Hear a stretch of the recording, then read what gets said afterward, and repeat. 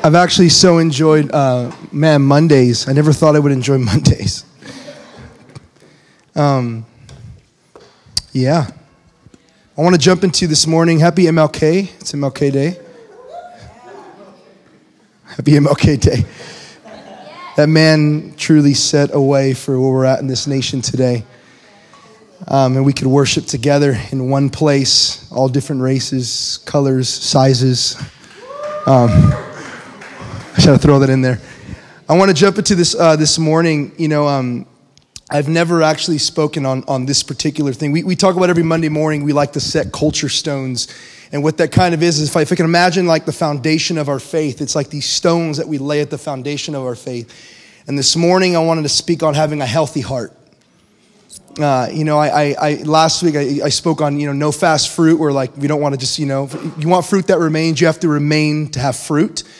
But man, I don't know if you've ever tried to plant something in an unhealthy soil. It will not grow no matter how much you water it. And I feel like there's so many prophetic words, there's so many dreams and visions that God has given you guys in this room, our generation, that it's going to be nearly impossible for those seeds to grow if the soil of our heart is not able to contain what God's doing. And so what I just wanted to start off with is, can we just kind of put down the wall that many of us put up, this is the wall that I like to call, I'm good. You ever meet those people? Hey, how are you? I'm good. And you're like, dude, you screwed up, right? How about this one? I'm great. And they always come with the smile right after, right? You ever meet those people? How many are those people? You're the I'm good and I'm great people, right? Typically, that's farthest from the truth. And the truth is, check this out, that wounded people wound others. No amens, okay. Rather intentionally or unintentionally, unhealed wounds can only produce unhealthy relationships. Check this out. Broken people break people. And you will know this to be so true that wounded people find other wounded people, and healed people typically gravitate to healed people. You ever been around a bunch of bitter people before? And there's like a group of them? And you're like, how is it there's like 1,000 people here, but you all manage to find each other? You ever meet people that hate the church? And don't they somehow all manage to find one another? Out of the millions of people, the millions of people in our nation, they somehow manage to find one another. You're like, wow, this is crazy, right? And most brokenness in our lives as believers started long before Jesus. Long before we met him, but understand that God is a good father. And I wanted to open up with kind of a little bit of a long scripture here to kind of set the stage this morning. This is Hebrews 12, 4 through 15. I don't think they're going to have it on here because I put it in this morning. But I just want you to stay with me as I read this. It says, have you not yet resisted to the point of shedding blood in your striving against sin? And you have forgotten the exhortation which is addressed to you as sons, and throw in their daughters, okay? My son, daughters, you take this too. Do not regard lightly the discipline, right? And I want you to understand this word discipline. If you grew up in a home like I did, discipline meant one thing. Okay, I grew up with I may not be superly, is that even a word? I may not be embedded a lot in Hispanic culture, but I do understand that there's something that I found common amongst many Hispanic families. I'm not saying this is a stereotype, but if you grew up in a Hispanic home, my grandpa would grab the belt. Maybe it was not just Hispanics, and they would do the smacking thing. You know what I'm talking about? Maybe your parents didn't. Maybe that was not. Maybe you're like, no, the black people do it too, right? Or I don't know. But in my home, I knew it was almost like they correlated that discipline equal, and you knew as a kid what that meant, right? Growing up, I always viewed the word discipline as this negative thing, every time, right? And it's so sad because there's sometimes I go up to people, I'm like, hey, can I talk to you? Like, are you going to rebuke me again? It's like this negative view of discipline. But if you actually look up what the word discipline is in the Greek, it has nothing to do with the belt that's smacking, nor does it have to do with you getting beat down. It means two things. It means instruction and training. So this morning, I simply want to point out to you that when God disciplines his sons and daughters, it's in no way he wants to bring or inflict pain on you. It's simply he wants to instruct you and train you. Right? It says discipline of the Lord, nor faint when you are reproved by him. Reprove just means rebuke. There's no nice way to say that. For those whom the Lord loves, he disciplines. He scourges every son/daughter whom he receives. It is for discipline that you endure. God deals with you as sons. For what sons is there whom the Father does not discipline?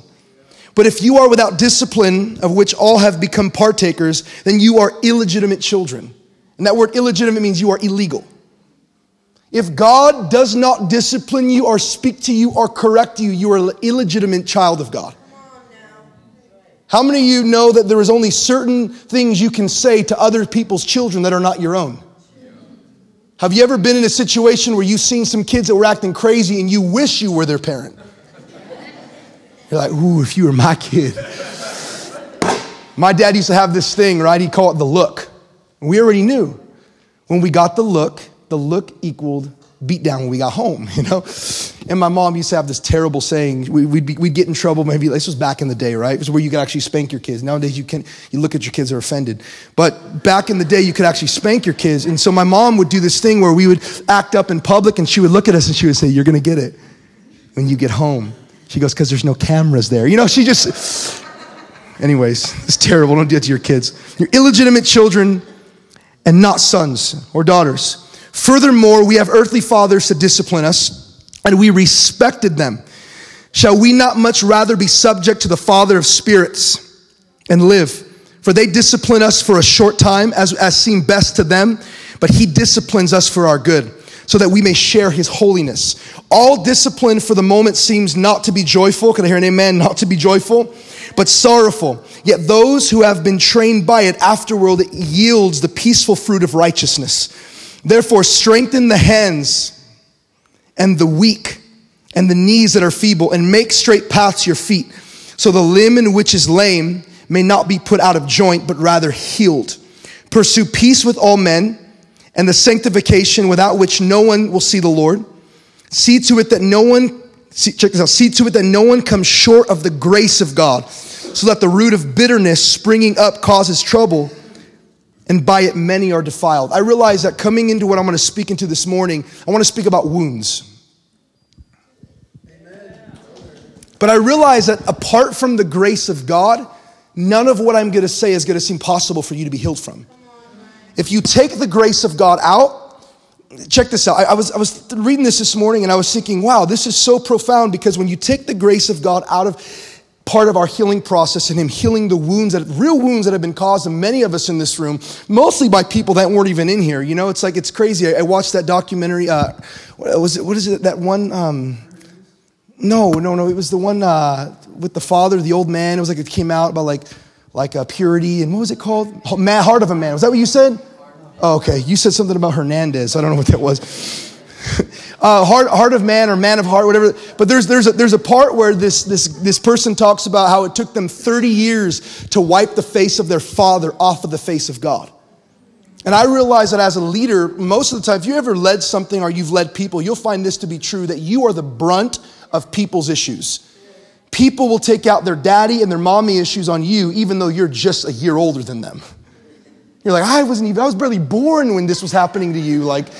But you literally, when you take a position of leader, you naturally take a position of a punching bag.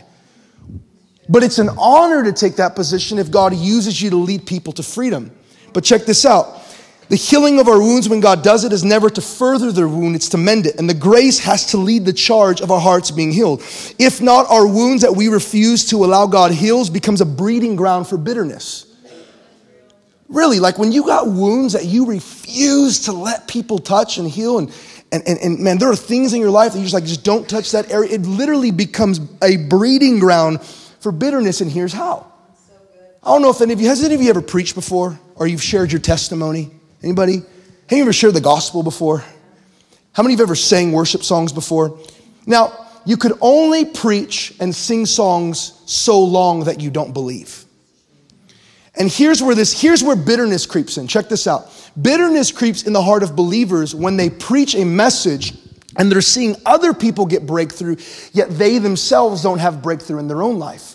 Because what that produces is someone that eventually says the gospel might be true for you, but it's not true for me. Therefore, there's parts I don't believe in. Right? Bill Johnson says when you preach a gospel you can demonstrate, it actually witnesses against you. When you preach a gospel that you've not been set free from, it witnesses again. You can only do that for so long. You could only sing Waymaker, Miracle Worker, Promise Keeper. You could only sing that song for so long when you're not seeing breakthrough in your life, and I'm not even going to say it's God, it's most of the time us that we keep him from that. And after a while, we start doubting that the gospel could actually transform us. And if we don't think it could transform us, then how are we going to believe it can transform anyone else? How are we going to believe that when I go to a high school and I preach that I think, man, God's going to set you free, and I'm over here like bound, right? I mean, the kingdom, that term, make it, you fake it to make it, that doesn't work in the kingdom. There's nothing fake in the gospel. It's all authentic. It's all real.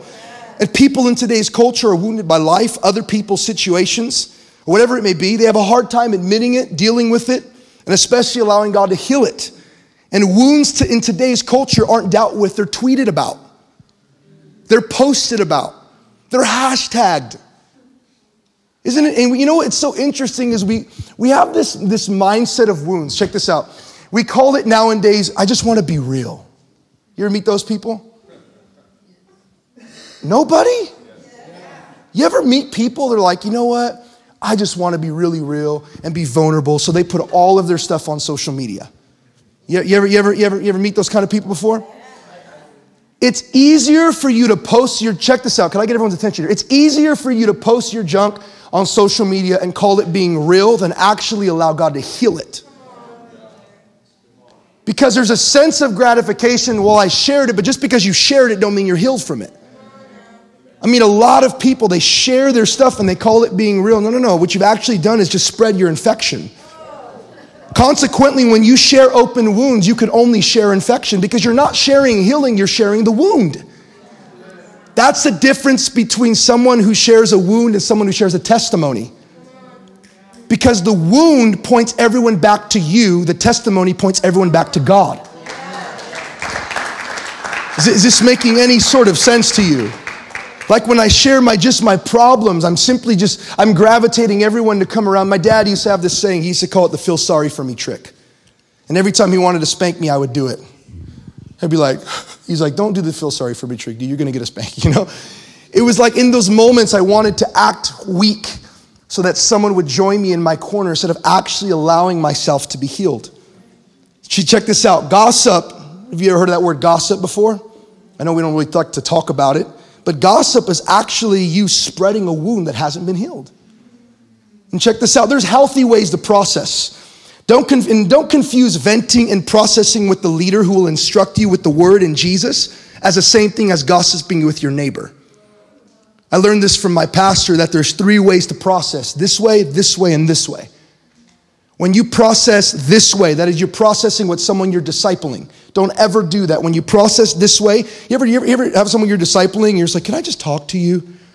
And they're like looking up to you. You start venting about the church. You start venting about another leader. You have literally poisoned your disciple. And you've now become a stumbling block to the one you lead. I don't know if you've ever read the scripture. Woe to you who cause the little ones to stumble. And you don't vent this way. This is called stumbling block. You don't vent this way to your peers who have no authority to actually lead you anywhere but just agree with you. You don't need agreement, you need breakthrough. You don't need someone to say, yeah, you know what, you're right, there's been so unfair. I want someone to come up to me if I'm in a rut, if I'm complaining. I want someone to be like, oh man, that sucks, but you know what, God is working in you, man. Man, and your situation compared to David and Saul, you're doing pretty good, Ryan. Yeah, they ain't throwing a spear at you. You're good, man. Like literally, I want someone who's going to come up to me and they're not going to lick my wounds, man. They're going to come up to me and say, man, yeah, this may be true, but what is Jesus doing in you? Why did he give you this leader? Because evidently he knows what you need more than you know what you need. That's so different in today's culture. Right? You process this way, it's stumbling block. You process this way, it's gossip. The only healthy way to process is upward. With someone who's actually more mature and healthier than you, who's going to instruct you with the word. Processing the right way leads to healing. Gossiping the second way leads to more sickness spreading.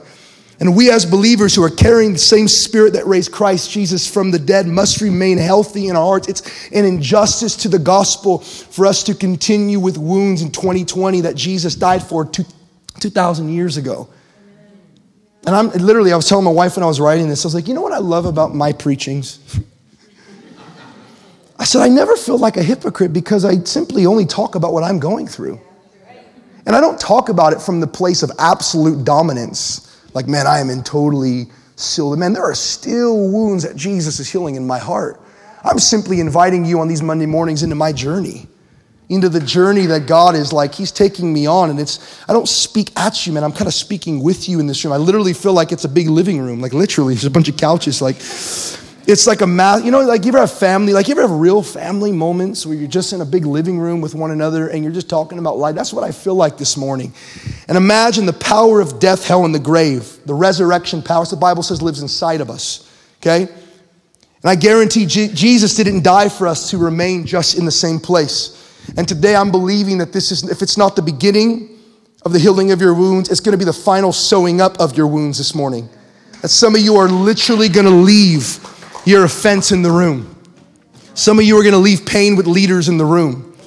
Some of you are going to leave your hurts from your families in the room.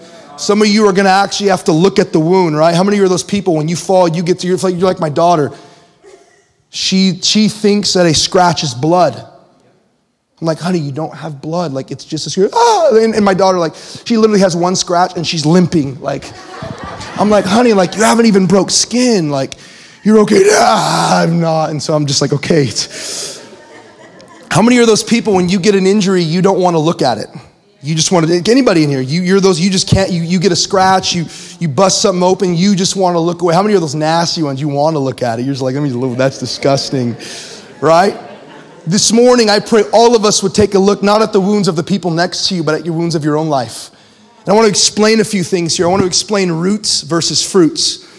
Most of us that are wounded simply display fruits of our wounds to others. And when we realize we've done wrong, we say sorry for the fruit, not understanding that every tree that grows fruit, when you cut it off, it only grows back.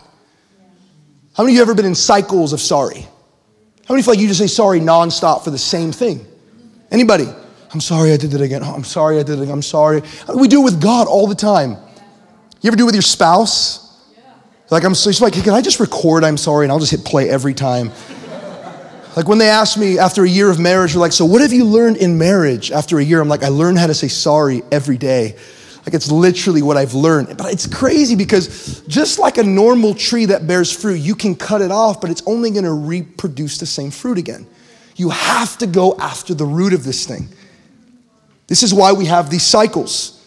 And unhealed wounds are roots. And let me share the fruit. Let me share a couple fruits of unhealed wounds.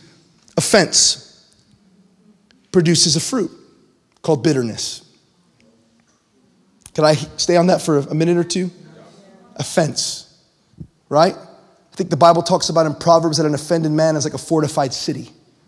You ain't breaking down those walls. Offense is deadly because it makes you feel like you're absolutely right in the way you feel. And you've totally eliminated the ability for the Word of God to come in and mend the brokenness. And offense is dangerous because it's something that you literally fortify yourself up, right? Offense produces bitterness. Rejection is a root that produces insecurity. You ever met someone who's insecure? No, you've never met anybody? You ever met someone who's insecure? Right? Everything always is about them because they felt rejected, because they felt pushed, they make everything about them.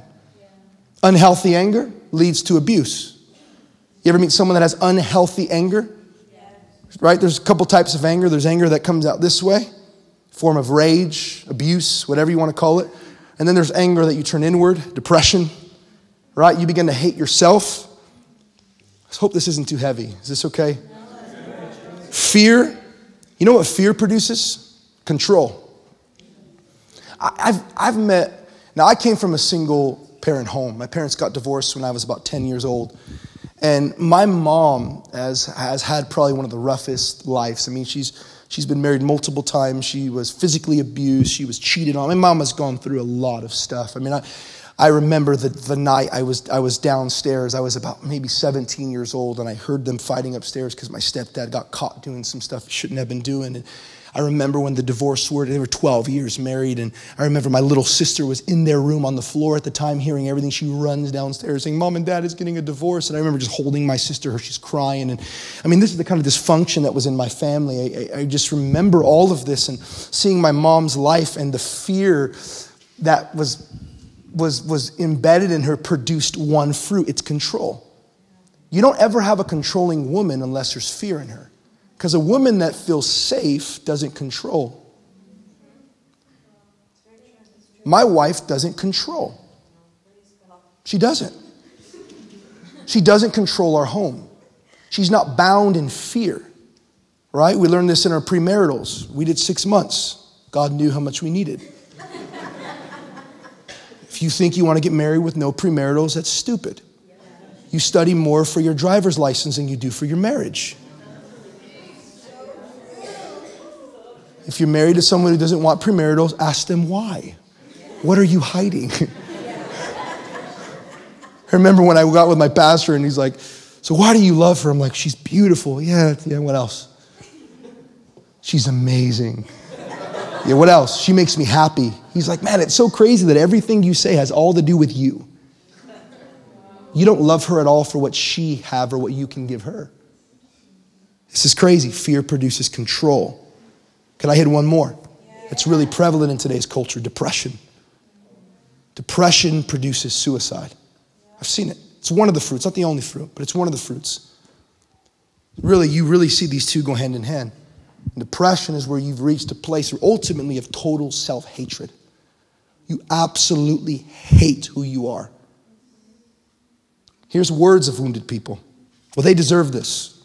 Well, look at them. How could they? Don't they understand what I've been through? You ever heard those words before? Probably sure some of you could name a few other words that we won't name in this place. And I've carried many wounds as a kid. It's crazy. I thought growing up that parents fighting each other was normal. You know, I would walk out of my room and my dad would be bloody. There'd be holes in the walls.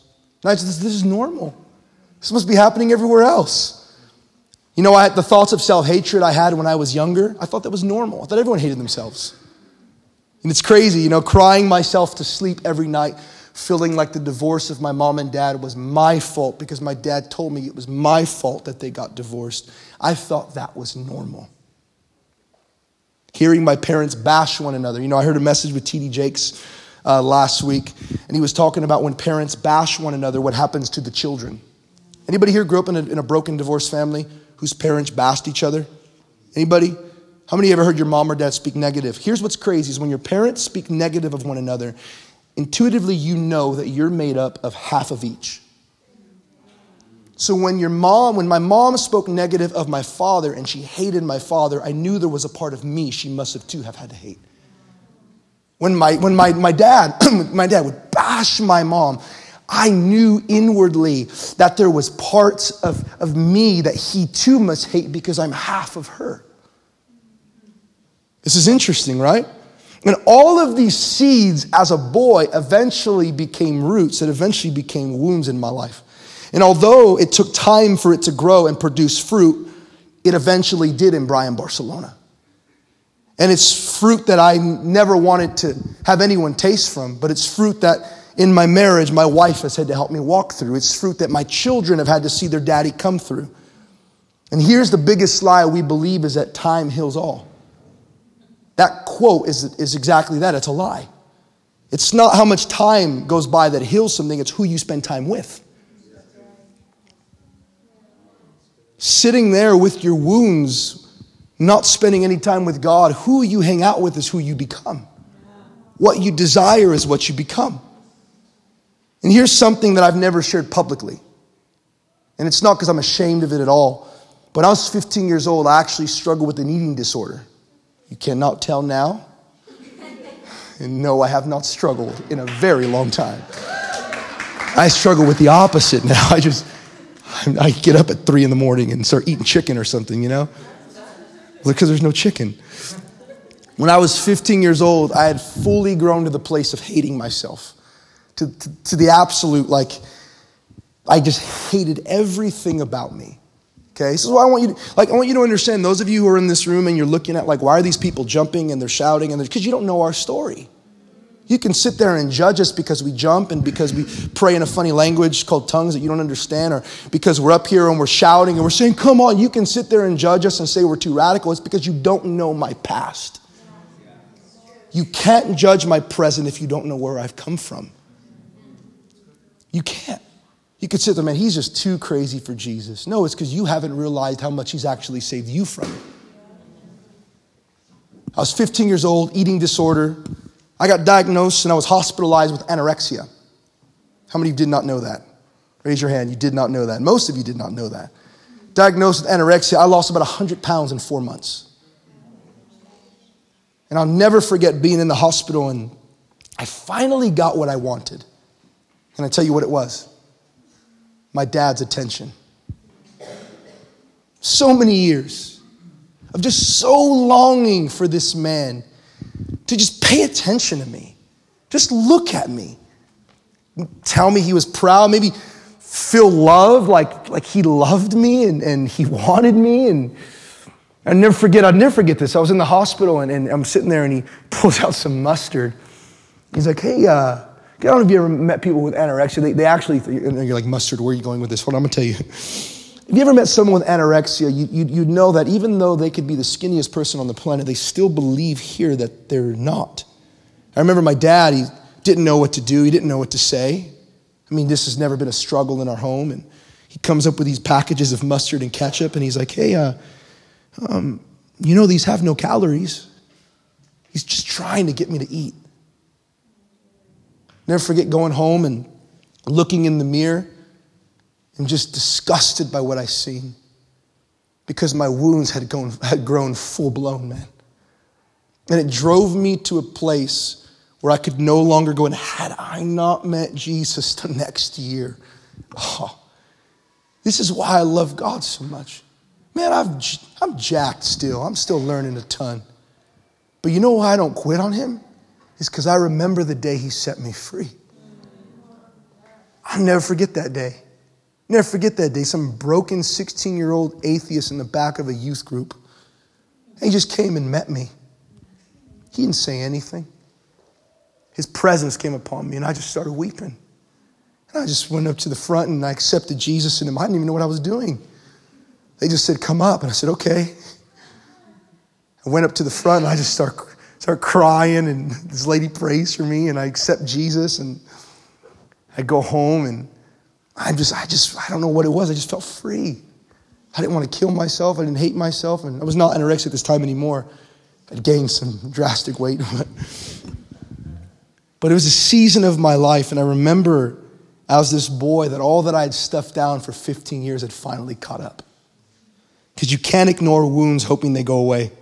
You know, I heard a lady say this once, that anorexia is caused by someone who longs for the attention of a father. The starvation. I feel like even in our faith, I don't know if there's any of you that have ever starved out your Bible reading or your prayer, just hoping then God would come through because you think he doesn't know how to have a relationship with you when you're doing well. You've gotten so used to chaos and crisis that you think people only want relationship with you in chaos and crisis, not realizing that they actually will enjoy you when you're normal.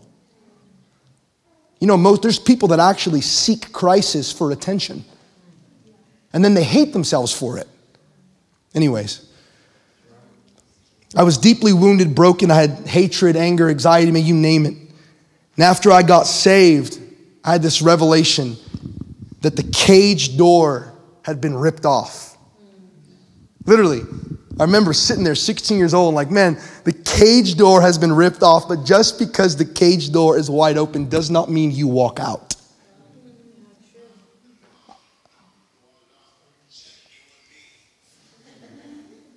Gia. Had me start rapping up here. He's like, why? We'll just act like that didn't happen. Just because your cage door is blown off doesn't mean you walk out. You know what's so crazy is most of us have become institutionalized in our wounds, and we have learned to have Jesus coexist in the temple that remains wounded. You have learned to coexist Jesus with the issues you refuse to let him touch. Is this speaking to anybody here? Or am I just speaking to myself? Like, we have learned to coexist with depression and Jesus. And can I tell you that those two don't go well in the same temple called you? Jesus doesn't want to share his temple with suicide. He doesn't want to share his temple with anger. He doesn't want to share his temple with immorality. He doesn't want to share his temple with any of that. In fact, you think I'm a clean freak. He's a master cleaner. He wants to come in and just, hey, let's just sweep this away. I mean, literally, like, I don't know, has you ever gone into someone's house and it's so dirty, you just pick up a broom for them and you're like, hey, you just go play, you know? Just come in, you're just spraying. You bring your own disinfectant wipes, wipe the seat before you sit down. There are some people's homes that I would like refuse to take off my shoes. My socks will get dirtier in their home than if I were to walk outside. I mean, it's terrible. Of course, that's no one in here. But Jesus does not want to coexist with the wounds. Now, as I'm going to close this morning and give some time at the end for prayer, I want to close with the good news. How many of y'all feel like this is kind of heavy? You're like, man, how many are already recognizing some wounds in your life? Can I tell you something that just because you're a Christian doesn't automatically, like I told my wife this. I told you in our marriage, a lot of times I was always compared because we're around a lot of good men we have a lot of good men in our life, from leaders and pastors, a lot of good men in our life. And since the day we got married, I was always compared to these men. Not bad, but she would be like, man, like, what about, like, man, I just like Jim Anderson's just so kind to his wife. I'm like, he's 60. Like, he's been married for 70 years. Like, give me time. Like, I'm trying, you know, like. And then I felt like with her, like, I didn't really have many complaints, you know, like, she's like Mother Teresa, you know, except married with kids. But I would tell her this, I would say, you know, like, I felt like there was, and she's not like this anymore, but in the beginning of our marriage, there was this expectation that I had to know everything.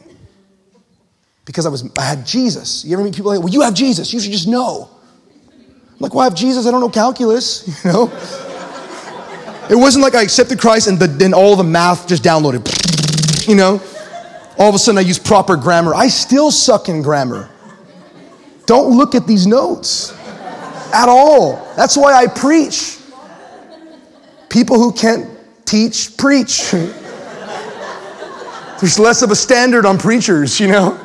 You have mercy, you know, he said 1,000 words that aren't even real words, but he's a preacher. It's okay, all right? I'm not just because you have Jesus doesn't automatically download every scripture from Genesis to Revelation. There is something called walking out your salvation. Check this out. And we don't want to be people that hear from our wounds. You ever meet someone that hears from their wounds? You say one thing and they hear something totally different. You're like, hey, can we meet up tomorrow? You're like, what's wrong? You don't want to hang out with me. I said, let's hang out tomorrow. Right? You ever meet people like that? You just feel like you don't love me. I just said goodbye, you know? Like, how about people that see through their wounds?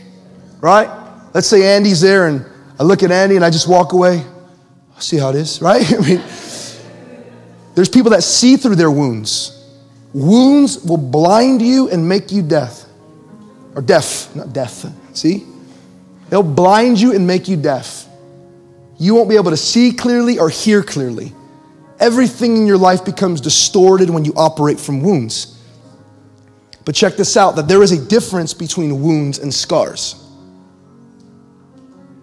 There is. A wound tells me you've been wounded and you've been hurt. A scar tells me you've been hurt, but you've been healed. Anybody have scars here? Anybody have like cool scars with like cool stories? Not just like a lame one, like you just fell on the ground, slipped on some dog poo or something. Like you got a really cool like scar story, right? Scars demonstrate that you know what it's like to hurt, but you know what it's like to be healed. And there's no doubt in this room that people are saved. I just want to make that plain and clear. I don't doubt your salvation. But if we leave it at the prayer you prayed of salvation, of receiving Jesus, you will have a surface Christianity and you will miss out on the deep things of God. And God so desires to heal that which has happened to you. Because when he heals you, check this out. When you are healed from what happened to you, Jesus can now flow through you. It's a healthy funnel for him to flow through. All of a sudden, you're not this angry preacher that's just yelling at people all the time. You understand the balance of holiness and grace. You understand what it's like. And the reality of it is this: that Jesus has no second doubts of his calling on you with the wounds that you still carry at all. I mean, he's not sitting there like, dang, man, can we like break our agreement? Like, you're pretty jacked. He's not like that. How many of you have ever felt like, man, I really don't want to get too close to people, because if I get too close to them, they're really going to see who I am. And if they really see who I am, they're definitely out, because everyone else has been the same. Jesus isn't like that at all. And though the wound wasn't your choice, you being healed is. Though the wound was not your choice, you being healed is. It is your choice. You can't control what happened to you. You can't control the divorce you went through. You can't control the relationship that wounded you. You can't control the parents that you had. You know what's crazy is I thank God for the parents I had. I do. I really thank God for the mom that I had, for the dad that I had. Really. I could not imagine my life now as a missionary 10 years in with any other parents. Is my dad saved? No. Does he know Jesus? No. I could be like, Dad, we got a building, we got $1 million. We didn't get $1 million, but we did not. But we got $1 million. He'd be like, oh, cool. He just does not know how to celebrate at all. Be like, Dad, Jesus has come back. Oh, cool. It's all the same for him. But I thank God that he put those people in place, man. Because you know what? I've learned so much through the process of what God has taken me from. It's why when I go to Compton, though I may not be the same color of the skin as the people that's sitting there, my story is very similar. I could walk into South Central in these neighborhoods and kids instantly relate with the story that I carry, because they too went through the same thing. And if you've come here wounded, I have good news for you. Did not God say, hold on for me, Val, just a little bit.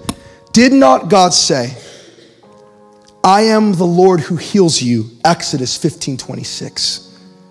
Did he not say, but I will restore you to health and heal your wounds, declares the Lord, Jeremiah 30:17. Did he not say, then they cried to the Lord in their trouble, and he saved them from their distress and sent his word and healed them, Psalms 107:19-21. Did he not say, praise the Lord, my soul, and forget not all of his benefits, who forgives all sins and heals all diseases, Psalms 103:2. And let me share this last one. But he was pierced through and for our transgressions. He was crushed for our iniquities. The chastening for our well-being fell upon him, and by his scourgings, or by his stripes, we are healed. Isaiah 53:5. Do you not see that it is a master grand plan of God to heal you? It's the master plan. I mean, his death brings life. Matthew 27:52. When Jesus dies, the Bible says the tombs were opened and many bodies of the saints who had fallen asleep were raised. Jesus' death raises the dead. If he could raise the dead, why can't he heal your wounds? Are you with me? I was just telling my wife, I don't want to go 2020 carrying things that affect the way I lead. Carrying things that cause me to say that I love, but I keep many people at distances. You know what I love about Jesus is he knew his betrayal would come. This is like the ultimate, man. We live in a society today that is like, kick people out, get them out of here. I understand if you're in an abusive relationship, absolutely, you need to get yourself healthy and whole. But Jesus is with a person who he absolutely knew. This guy is going to betray, and not just betray me, he's going to kiss me. His lips will be close, but his heart will be far. And he still invites him to his last meal. I mean, if that was me, I'd be like, dude, you need to deuce out. Security guards at the doors. We are never, I'm unfriending you. I love it. TD Jakes. You got to listen to this message called Model Home. I love TD Jakes. I just love that man. He was talking about how we live in a culture today where social media has done an injustice on our communication with people. He says because if you don't like someone nowadays, you just block them. Or they comment, you wait till they see that you've deleted their comment, you comment back, then you block them. He said the problem is you can't block real relationships. How many know I can't just like block you like you're here? How many know you can't block family? You can't unfriend them. Like they're going to be at the birthday party. They're going to be at the service. Like, you know what I mean? Like you can't unfriend someone in real life. Just because you could do it in social media doesn't mean that person goes away. You know what's so biblical is that we as believers, we come together, and when there's things that are in our hearts, we come and we humble ourselves. I believe we would see such a move of God in America if we would learn to do this with one another. And it's not coming and saying, this is what you've done. It's coming to say, man, if there's anything I've done, will you forgive me? I'm so sorry. Check this out.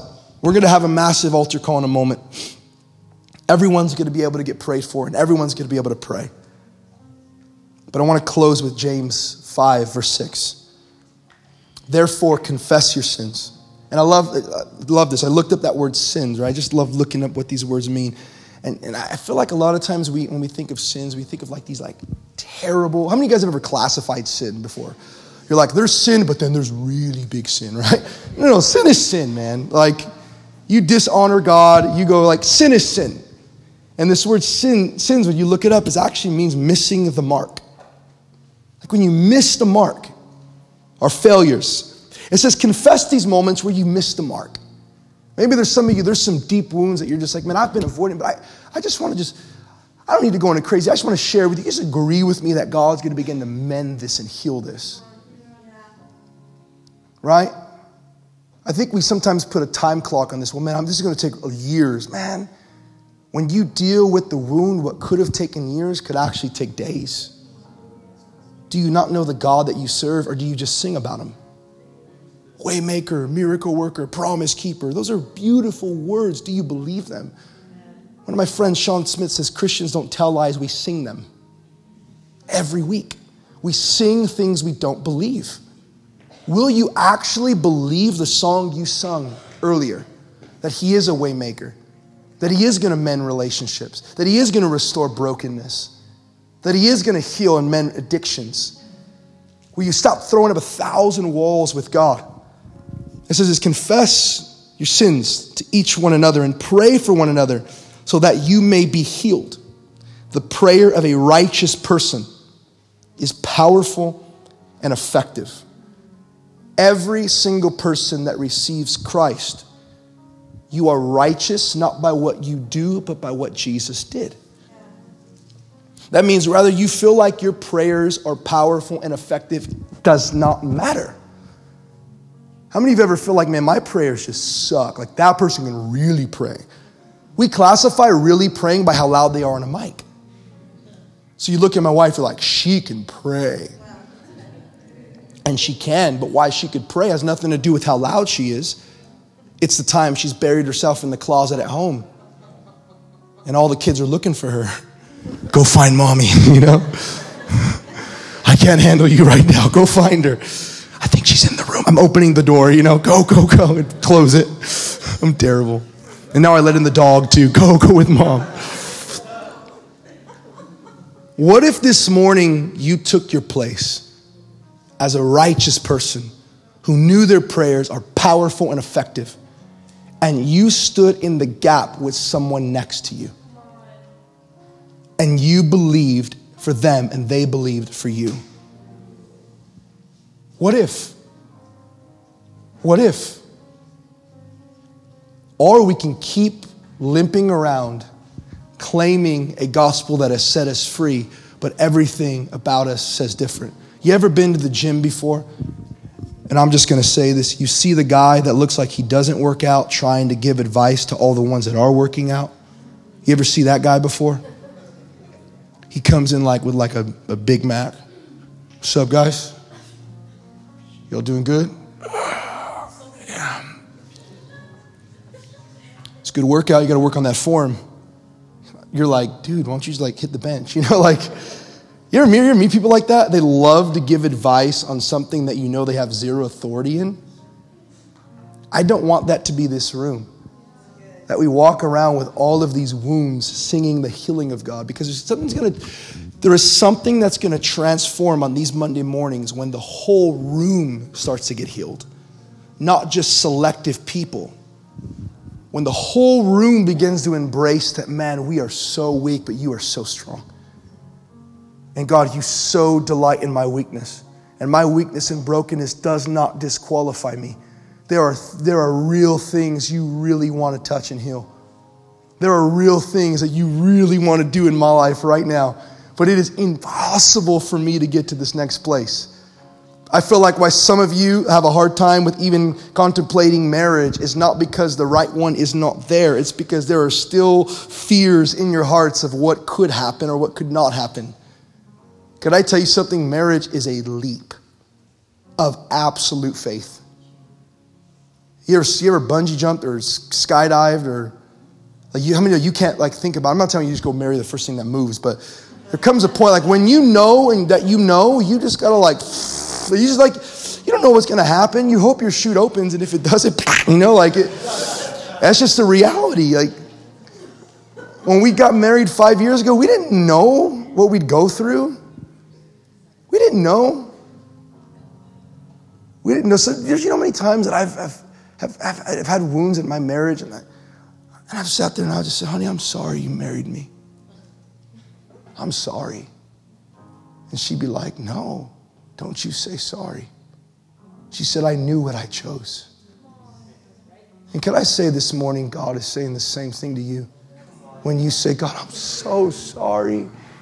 Like, why'd you save me, man? Look, like he's like, I knew what I was getting myself into the moment you accepted me. I love that about the disciples because, man, Jesus doesn't, like the scripture doesn't go too in detail about their mess, but I guarantee, I mean, there was so much mess, he probably couldn't put it in there. You just look at some of their lives and you're like, man, I can tell the dysfunction. I could tell. Disciples are arguing over who is the greatest. Peter's bringing a sword and he's cutting off, and that's pretty intense. You ever think about that? Like you follow the man of peace and love, and in the moment you're to example it the most, you cut an ear off.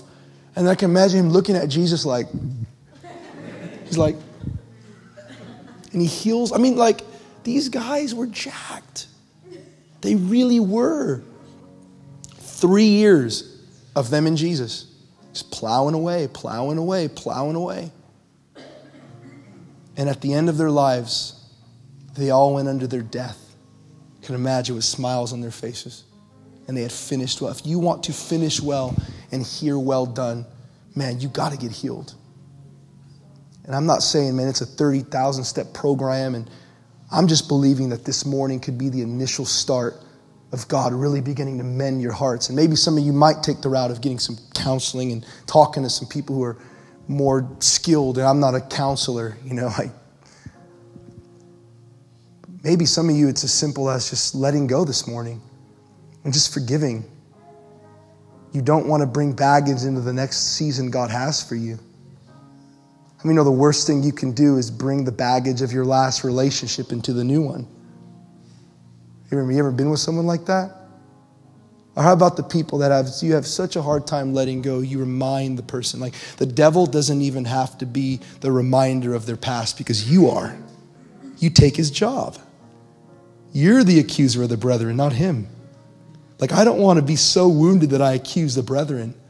I want to be so healed that I actually remind the brethren who's fallen of their place that the righteous fall 7 times, but they get back up. So I want to do this right now. I want us to stand.